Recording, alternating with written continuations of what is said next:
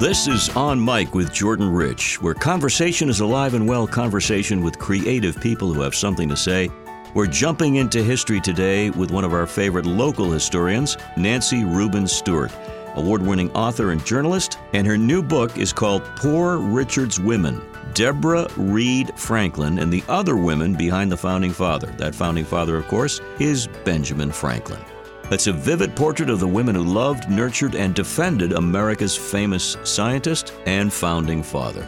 So time to meet the author of other great books, including Defiant Brides, the untold story of two Revolutionary-era women who married radical men, and The Muse of the Revolution, the secret pen of Mercy Otis Warren and the founding of a nation. We welcome Nancy Rubin Stewart, joining us now on Mic.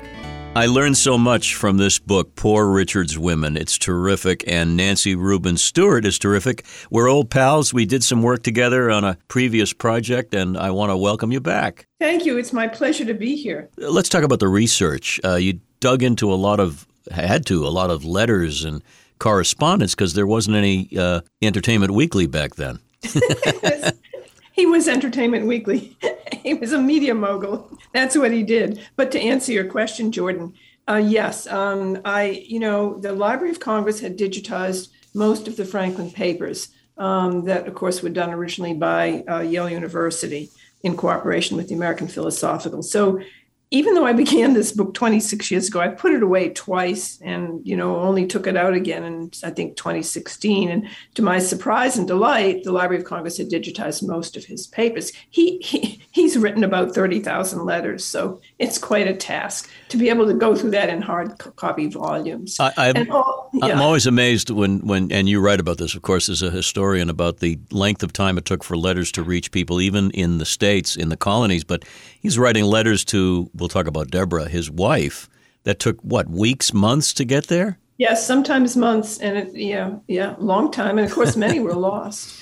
I also want to say that as a historian who used to transcribe for the Franklin papers at Yale University, Claude M. Lopez, who did two earlier books on Franklin and his women, not specifically on his women, but really it was the personal Franklin. And so that was, a very helpful guide. But of course, that was a while ago. And, looking at it as I did in this book from really a feminist perspective, certainly 21st century perspective, it becomes even more powerful in terms of what happened is and then what one could say. Indeed. Well, let's take a look at the subtitle, Deborah Reed Franklin and the Other Women Behind the Founding Father. It's called Poor Richard's Women.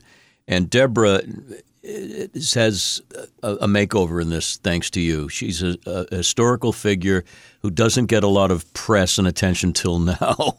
And she's often relegated to the frumpy, dumpy, long-standing wife, and that's about it.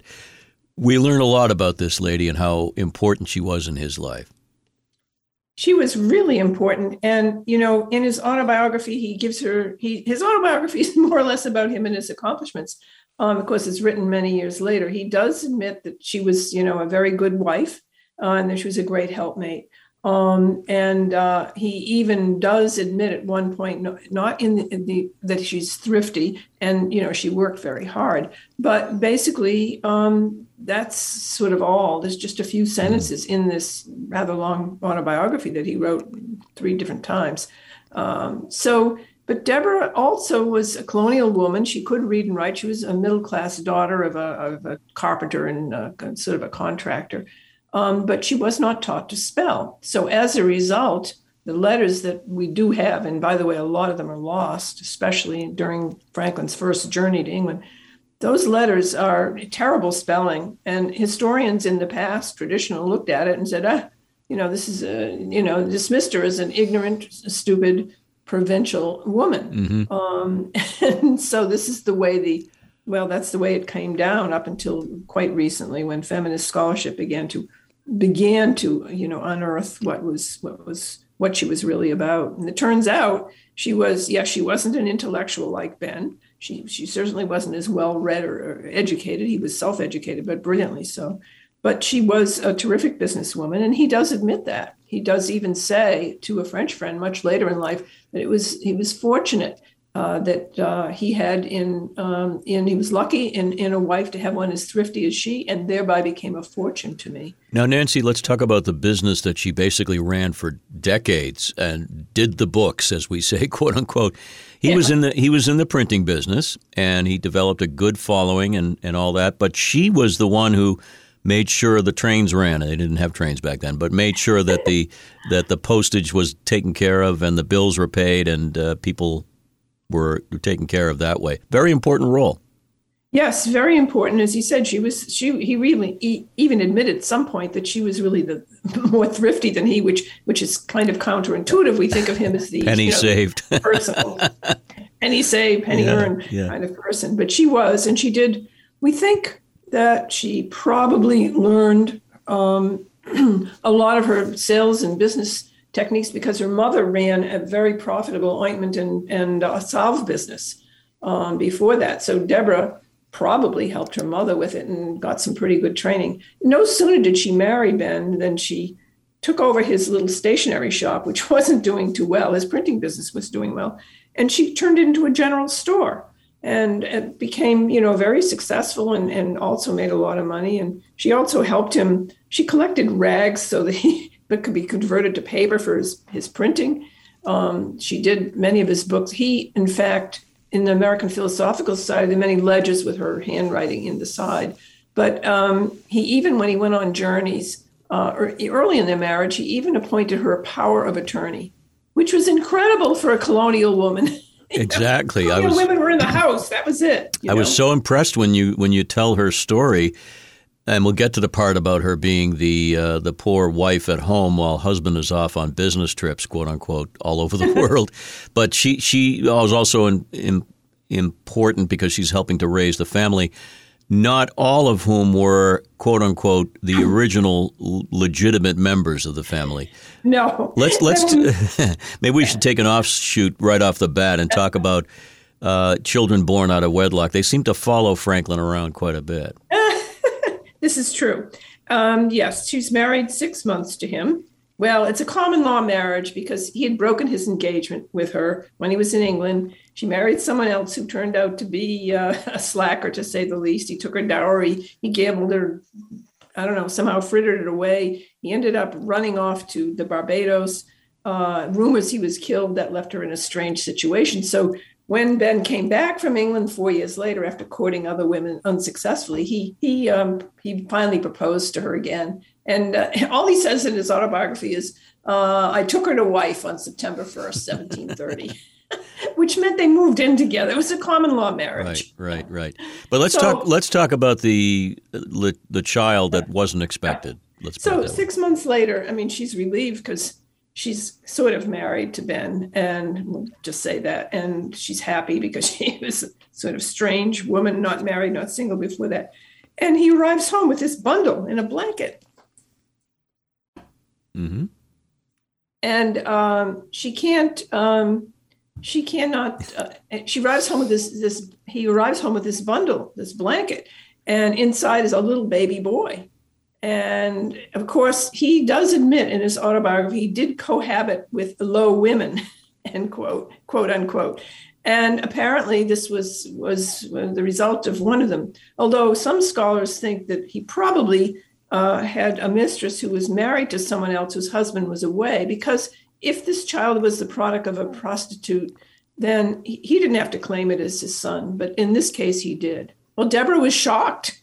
She didn't want to take care of this child. She's all of 21, 22 years of age. And yet she, as according to family memoirs, she did. That she said out of her great tenderness for Ben, she did agree to raise this child, Billy William, and he later becomes the royal governor of New Jersey. Yeah, he's an interesting character because he's a loyalist during the Revolutionary period. But what was her relationship with Billy? It was grudging at first. Did it remain that way? It really did. There's a few accounts of later on when he's a young man, and there are many incidents that are involved earlier with him not being exactly the straight arrow Ben would have wanted. But anyway, at one point he's walking down the street and she's with somebody else who's a visitor, and she said to him, "There goes the greatest villain on the earth." And I guess she started to use some expletives and curse in a way. This gentleman who writes about this said he was shocked that a gentlewoman would even know those words. But later in life, and well before the revolution, he goes to England with his father, but later he returns with his bride, and she has accommodated. She's respectful with him, and they seem to have an okay relationship. I think there's a lot of tensions, and much later, when she dies alone in Philadelphia because Ben hasn't returned, Billy scolds his father and said, scolds him that he should have come home because she just longed to see him, and it just broke her heart. Yeah, it's a long-suffering marriage, although loyal she was to him, apparently, and we'll talk about whether he was loyal to her. I think the answer is no, even if it's just flights of fancy. Ben Franklin is known for a lot of things, and I said to you before we started recording today, you'll get the complete timeline history of Ben Franklin, his accomplishments as an inventor, all of the work he did in the colonies to sort of organize postal services and militias and all that. And then, of course, the international events. So it's all there, but the real overview is his relationship with women. It's terrific. So he goes to England, and he ultimately gets to France and all that, but that's where things start to happen of interest, including a thing, I'll call it a thing, with, what's her name, Margaret Stevenson? Stevenson, yes. She's fascinating because she's sort of a long-standing relationship with him, isn't she? He boards with her. She's a widow, middle-class widow in London, central London, and she rents rooms to travelers. But he soon becomes ill, and she nurses him in a very intimate way, and she soon helps him pick out English clothes, and she introduces him to many English customs. Once again, he'd been in England when he was young, but much more. They began to socialize with other people, and most of their friends just considered them an item. And he's very careful at first what he writes to Deborah. Yes, he absolutely floods Deborah with English presents, English fabrics and goods and china and candle snuffers and whatnot. Deborah, for her part, also sent Ben many, many commodities, apples and buckwheat and all kinds of American goods in turn as presents. And now and then, Margaret and Deborah would have a cordial exchange of notes, mostly through Ben. But the relationship is really incredible. Maybe it's sort of a sly or a winking look the other way. She knows, he went over there in his early 50s, so this is not an old man at the time. And Margaret's about his same age. So clearly there's a lot of warmth. At one point in his letters in the second voyage, he writes to his wife, Deborah, that Margaret is the very greatest lady in England. That really had to hurt. Indeed. You wonder, Ben Franklin, a man of letters, so brilliant and so deft with the pen, the quill, and yet the affairs of the heart sometimes get in the way.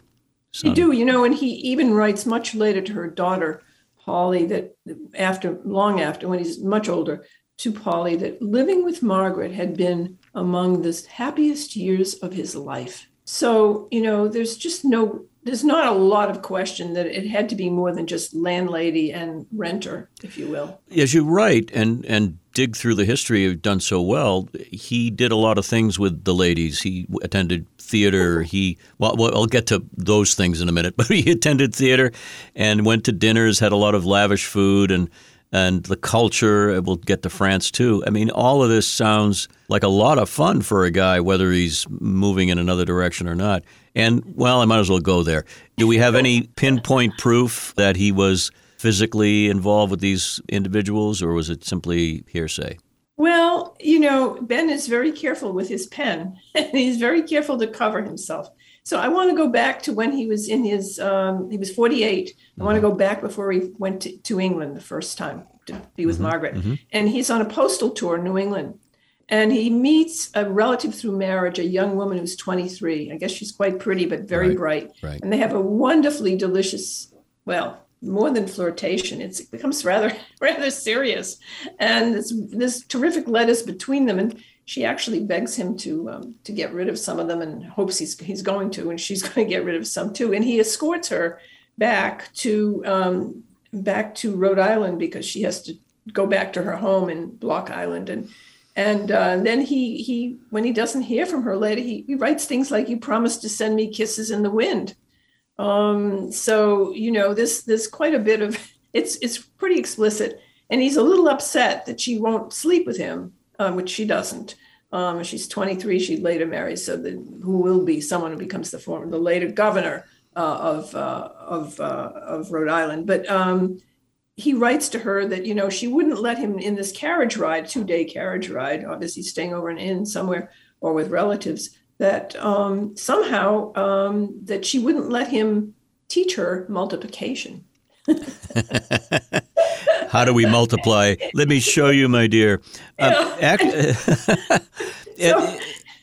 So clearly there was a middle-aged romance and infatuation. Yes, it wasn't physically consummated, but that's one. Okay. Before we get to... Oh, go ahead. It's fun. He's just charming and fun. And when I was writing this book, you can't help but just love him.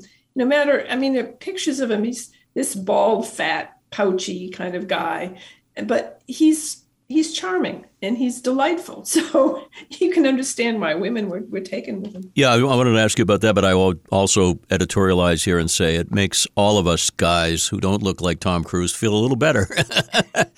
The bald, fat, long hair, kind of brilliant, geeky guy. That was the question I was going to ask. What did most of the ladies who found him interesting and fooled around or flattered him and took his tease, what did they find most alluring about him if it wasn't so obvious?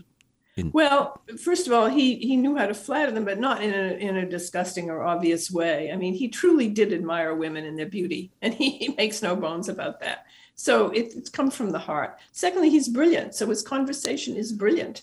He's world famous scientist and, of course, world famous statesman, and he's adept at repartee, at parlor talk and matching wits. In fact, a lot of the historians think, he didn't have any real romances. They were just parlor games. They were just fun. But if you read the letters, or as I did, you can see that a lot of them were for real. Well, you did mention, I think somewhere in the book, that he was compared in France to Voltaire for his fame and personal glow. He was revered like a superstar, like a rock star. Absolutely. When he arrived, every town was had festivities around him and begged to have him stop and fed him with all kinds of food and celebrations and so on. And he'd ride through the streets. He was a celebrity of his day in France. Let's talk about France, because there are at least two women, both madames, and both of them are, I think, terrific characters. Even though they're real people, they are almost made up. They're so great. And I won't pronounce the names. I'll butcher them. But let's talk about his dalliances in France. Now, he was in France for a reason. What was that reason primarily? Yes, and it's a reason we all have to be grateful for, because he was finally sent by the Congress at the beginning of the revolution to plead with the French to have loans, funds to support the Revolutionary Army, because we were in pretty bad shape.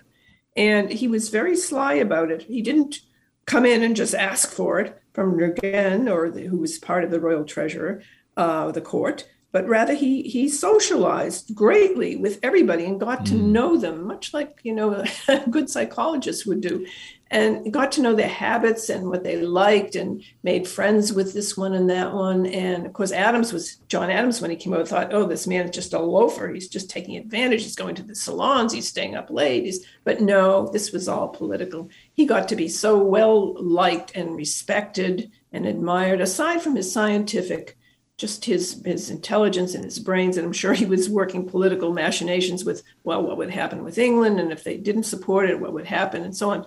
But he was there for a very good reason. And ultimately, by the way, starting in 1778, he did start to receive funds, and this went on for quite a few years. But while he was there, he was introduced to a charming young woman who was 33 years of age, a very well-known musician.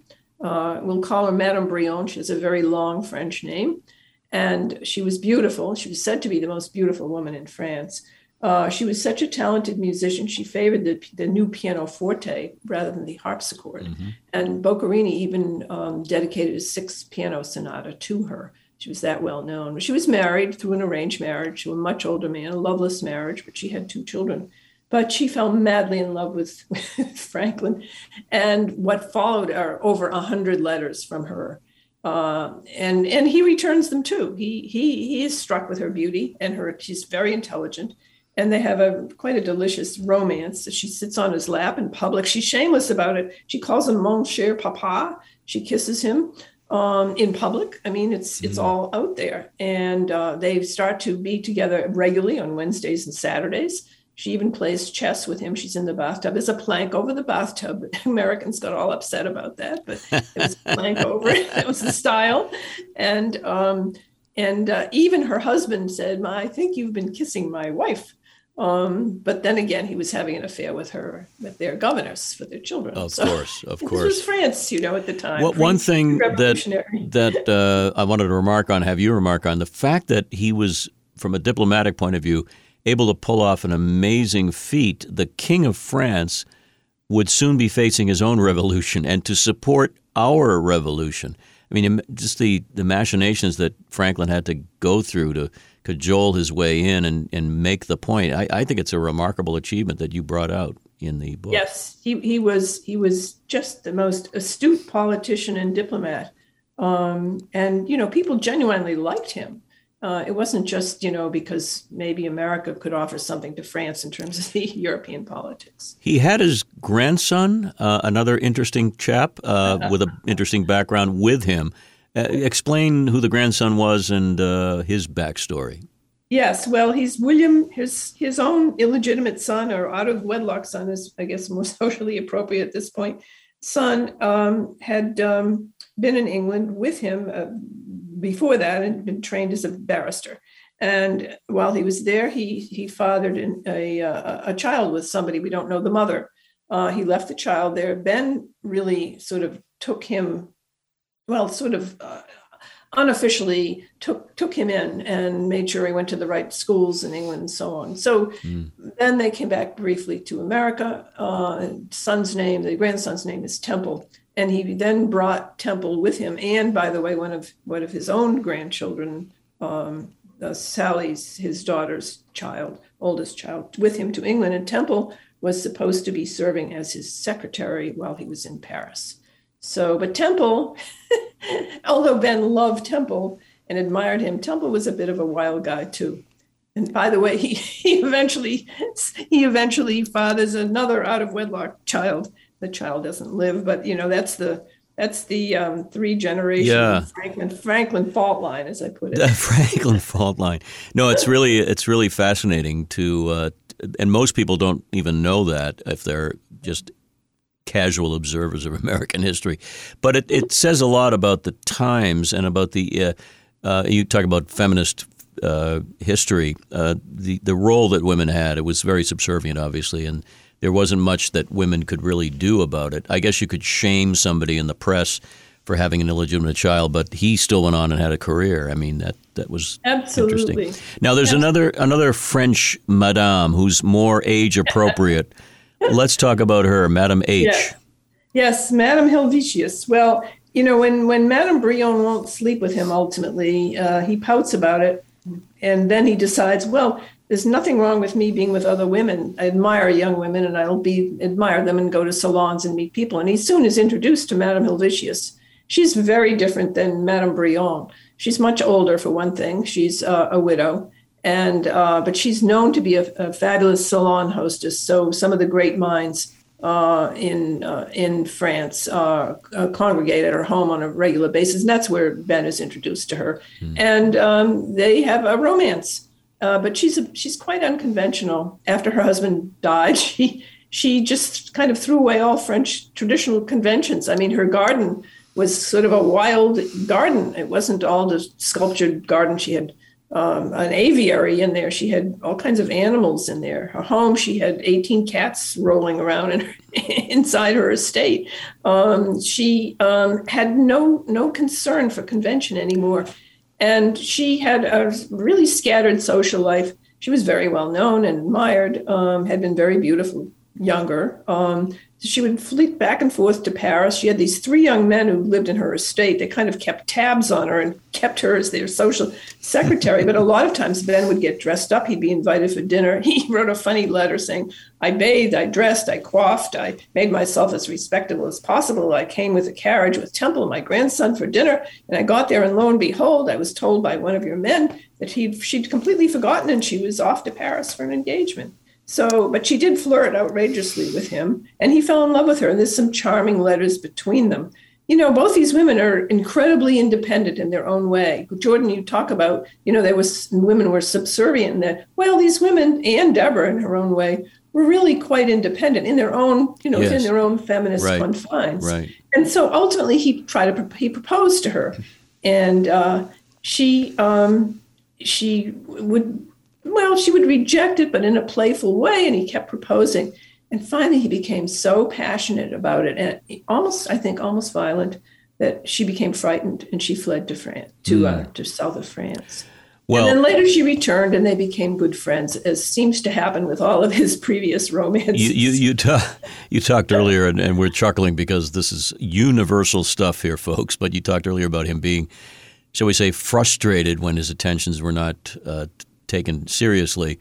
And men react in odd ways, even great men like Ben Franklin, when they're told no, and they come up with things. Now, talk a little bit with me about Sally, because she's a fascinating character. That's his daughter, the adult daughter of Ben Franklin. And she's I get the impression that she was not too pleased with the way her father behaved, to put it mildly.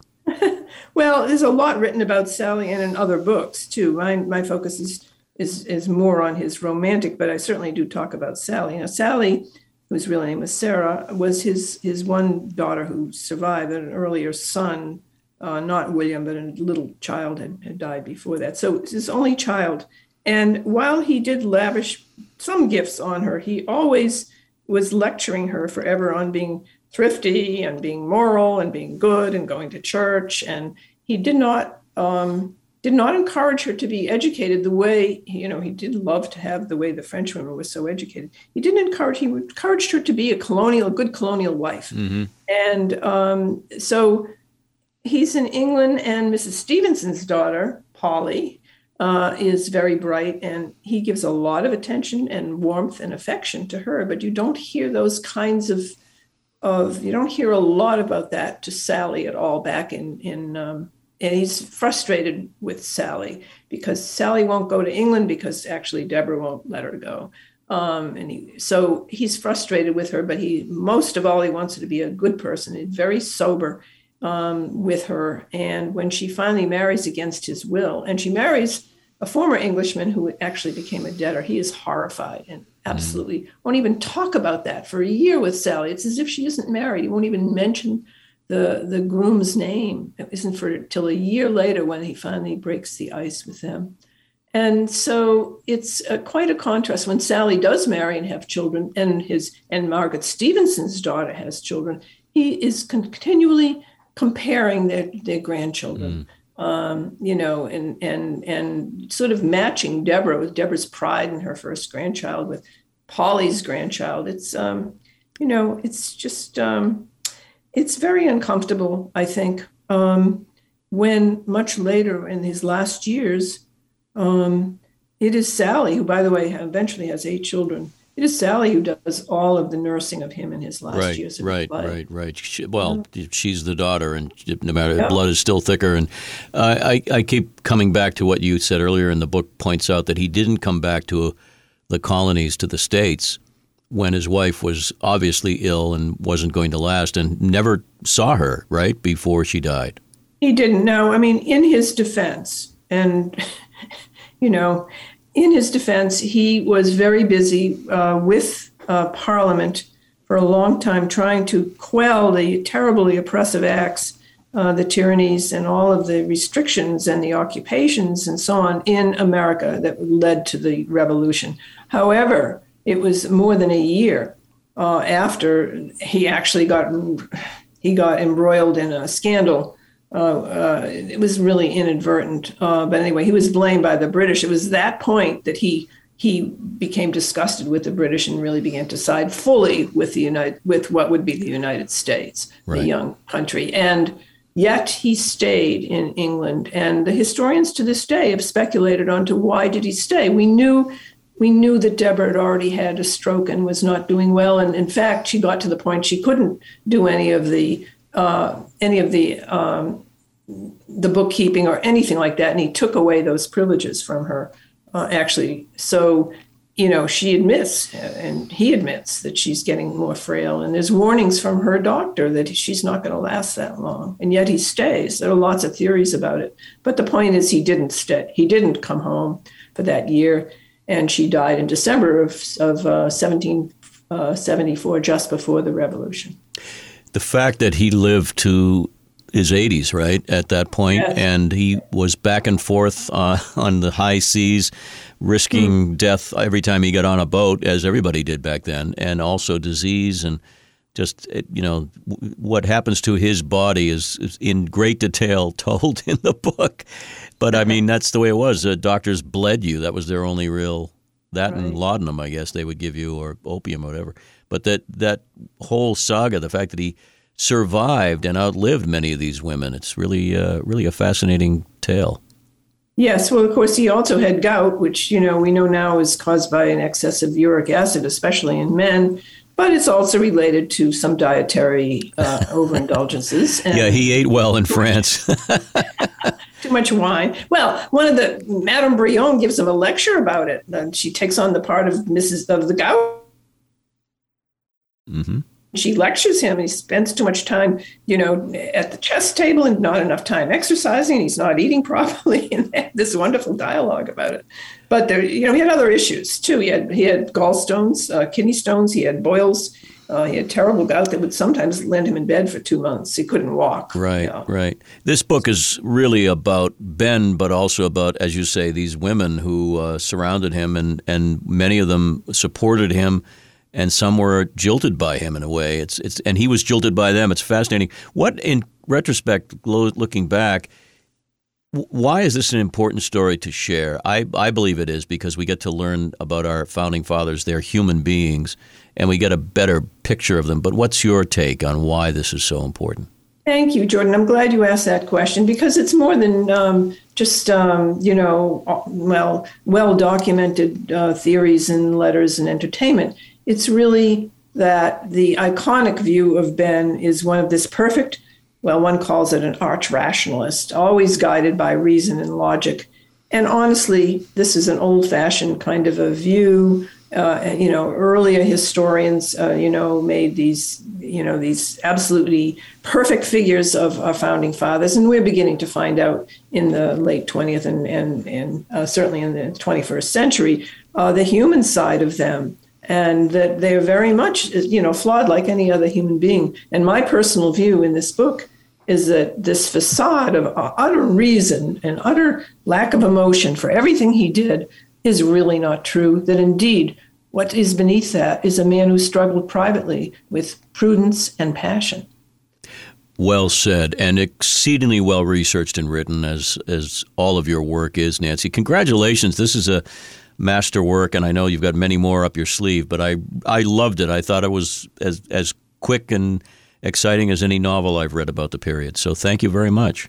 Thank you. It's my pleasure. I'm glad you liked the book, and I hope that other people who read it will too. I got a kick out of it. I mean, I got a kick out of the flirtations and the ups and downs, and these women are totally fascinating and totally interesting. And that and the description of the period, struggles that people had just to get communication back and forth. Unbelievable. Nancy, congratulations. Poor Richard's Women, a must read. I certainly recommend it. Thank you so much.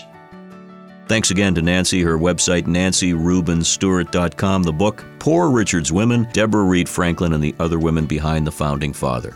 As always, I thank Dan Tebow of Fast Twitch Media, everyone at Chart Productions here in Boston, and you, the listeners, growing in numbers every single week. Certainly appreciate that. Don't forget to visit jordanrich.com for much more on the podcast and all the goings on. Till next time, this is JR saying, as always, be well so you can do good. Take care.